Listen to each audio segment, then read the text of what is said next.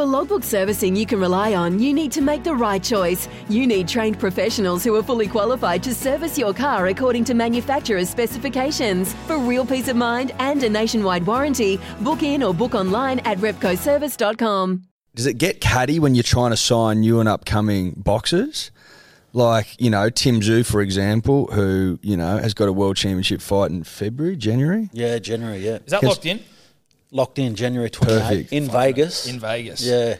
Like, for example, when he was unsigned, is there a lot of competition for these young guys? Or? Yeah, I mean, there is. There's, even now there's international promoters, trying to move in on a lot of our local talent as well. So that must be tough then. Of course. The big international ones. Of course, like in Eddie Hearn's making his way into Australia. He wants to promote fights here, and he wants to sign more Aussie talent. Smooth cat as well. Yeah, very, very, and he's got plenty behind him too, so he can afford to do a lot of things that the rest of us probably can't. So I don't know who promotes Charlo, but what was that experience of like sitting down to hash out a world championship fight? Were you sort of pinching yourself going, Jesus Christ, like a couple of boys from Bathurst representing one of the biggest fighters in Australia. For the bright lights of the For the bright lights of the WRSL, sitting down to hash out a world championship fight. We're like, what was that experience like? Yeah, well, his guys are PBC, who are the biggest. They've got all of the talent. Nearly every great fighter in the world, you mentioned their name, most of them are with PBC. PBC have got a lot of really good fighters, and Charlo is one of those guys. Even in Tim's division, they've got about 6 of the best fighters in his division. We were still learning on the job for quite some time, and now navigating the international space, it was the same thing. It was learning on the job. You can't just walk into the PBC office and say, hey, we want to put a fight over here. We want to fight your guys. We want to do this, this, and this. Because I'll say, yeah, see you later, mate. Yeah. Who are you? Beat it. Yeah. And so the work that we put in to get to the point we're at now, it's it's cool. You're saying, that who's to say in 12 months' time you aren't promoting overseas? Does a win for Tim sort of open those doors more for you if you were to go and put on international fights? Yeah, absolutely. I mean, when Tim wins the world title in January, the world's his playground. Wherever he wants to fight, we can look at making that happen from then, because we've got the champion. And with the champion comes the power to be able to navigate a lot smoother than when you're the challenger.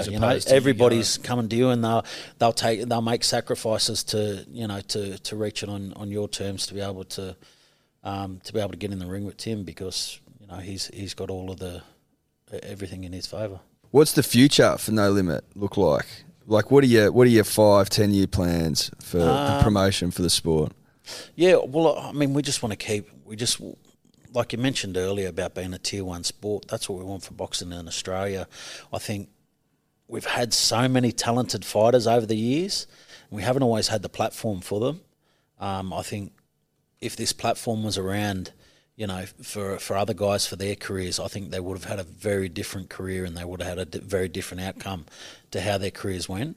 And that's what we want. We still want to keep that platform here in Australia. We want regular fights, people tuning in, getting to know our fighters, and knowing that there's a path here for if you can fight, if you're a bloke who can fight, you've got a path here for you to make a really great career of it. And and then there's obviously the transitions on the back of that, is that, there will be a lot of opportunities through media, through everything else around the sport that'll grow off the back of us, being able to build this big platform here. And, we don't want to stop here, because we want to have world champions. We want to have world champions in our stable, and in doing that, we want to be able to put fights on overseas and be able to have them opportunities.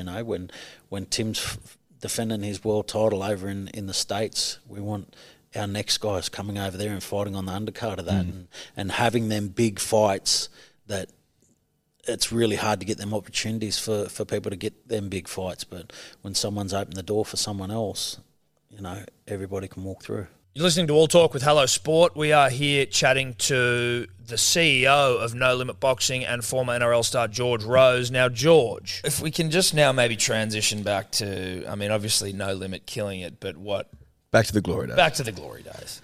Yes. Sure, you played some couple of games for the Roosters. I know you played for the Storm. I think I remember you in a Dragons jersey, but I choose to pretend like you never represented that club. For obvious reasons. For obvious reasons. The Dragons. Mate, you're someone who's been able to be successful in 2 careers. Most people don't get to be successful at anything. How do you reflect back on your rugby league career, just generally, I guess? No, I loved it. I absolutely loved it. I played 12 years in the NRL. I got to win a grand final. I played in, what I think was one of the best teams of the last, 30-odd years. 40, 50, 60, 70, 80, maybe history of the That too. game. So, In the history of the game. In the history of the game, most good judges. Good judges say history of the game. I am. I'm very grateful that I got to play during that period, and it was a time when the footy was really enjoyable too. Like there was still a lot of things that we could do that was fun on the field. So, very grateful. How did you find the Manly team dynamic in those years? Because, there was some friction. One of the first podcasts we ever did that got us a bit of coverage was when Watmo called Cherry Evans, which we were a bit like, okay, Chock, Jesus Christ. But, the team itself was phenomenal, but then there were some, bit of back and forth and stuff like that. You seem like the sort of guy who just sort of was friends with everyone, but how did you find just the team generally? Oh, awesome. Like, and the thing that stood out for me was when I first went to Manly is that everybody just treated you the same. We had some superstar guys there. But, when you're going through pre-seasons, it's painful. And, you finish the week and you've got, Brett Stewart throws out, hey, boys, having a few beers and pizzas at home, come around and it's sort of thrown open to, to not only the superstar of the team, but it's everyone down to guys that are there on a train and trial, guys who are, 18-year-olds up training with the top squad for pre-season. Everyone was welcome, doors were open to everyone, and when you're on the beaches, it's like it's a big country town over there as well, because it's no one travels over the spit. Once you're on the beaches, you're on the beaches, and everyone knows each other. You know all of the spots to go to, and so being a part of that was really cool. It was a really good culture that we had at the club.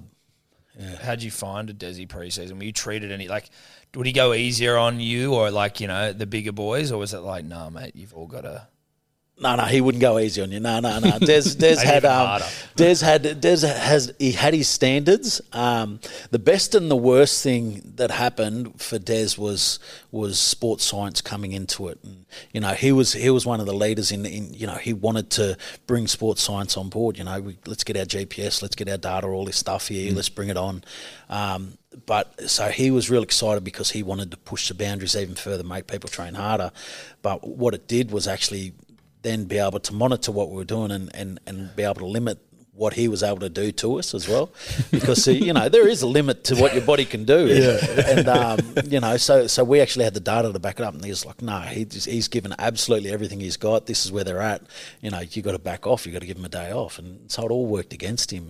Going that route is that he couldn't do his old hard shit that he wanted to do to us, and we had Donnie in our corner who he was great. Donnie Singe, he was the head strength and condition guy at the Sea Eagles, and he was great for us too. He pushed us to our absolute limits, knew what your limit was, and then, let you do what you had to do. You're like probably one of Manly's favourite sons, like Twinkle Toes Georgie Rose. Do you ever get sick of hearing that and being beloved by the people? Like, because you are legitimately but not one of the cult heroes. Like, he was, I reckon, just an NRL cult figure as well, right? 100%. Not just for Manly. Not many people get that status. If any, They don't replace each other. No, exactly. But Like, it's just they're a couple rare. that sort of Pop up, yeah. No, look, I don't have any issues with that at all, because on the other side, I could have everybody hating me. You're that who used to play for Manly. No, so I'd hate that. If everyone loves me, I'll embrace it. I love it. I really do appreciate it, and I like the thing that I actually missed the most from my footy career was the moment when I used to run onto the field at Brookie and Grant Goldman would announce me onto the field. I'm for the field number 17, George Rose. Yeah. Or Gorgeous, sorry. Yeah, because it was Gorgeous George Rose. That's right. My old man was always Twinkle Toes Georgie Rose, and we were like, we need that to take take off as well. I'm a Twinkle Toes Yeah, guy. I'm Twinkle Toes Geordie Rose. Yeah. And then the crowd I'd hear the roar from the crowd and be like, how good's that? They're cheering for me. And I'd get the ball and I'd just charge onto it, and then you'd hear them cheering when you wind up. And every time it just made me want to wind up even harder because I'd hear that cheer. And I think the biggest thing that I miss from footy was that cheer of the Brookie crowd. Here's some tips for maintaining your Trex deck. Occasionally wash it with some soapy water or a pressure cleaner. Trex composite decking is low maintenance and won't fade, splinter or warp. Trex, the world's #1 decking brand.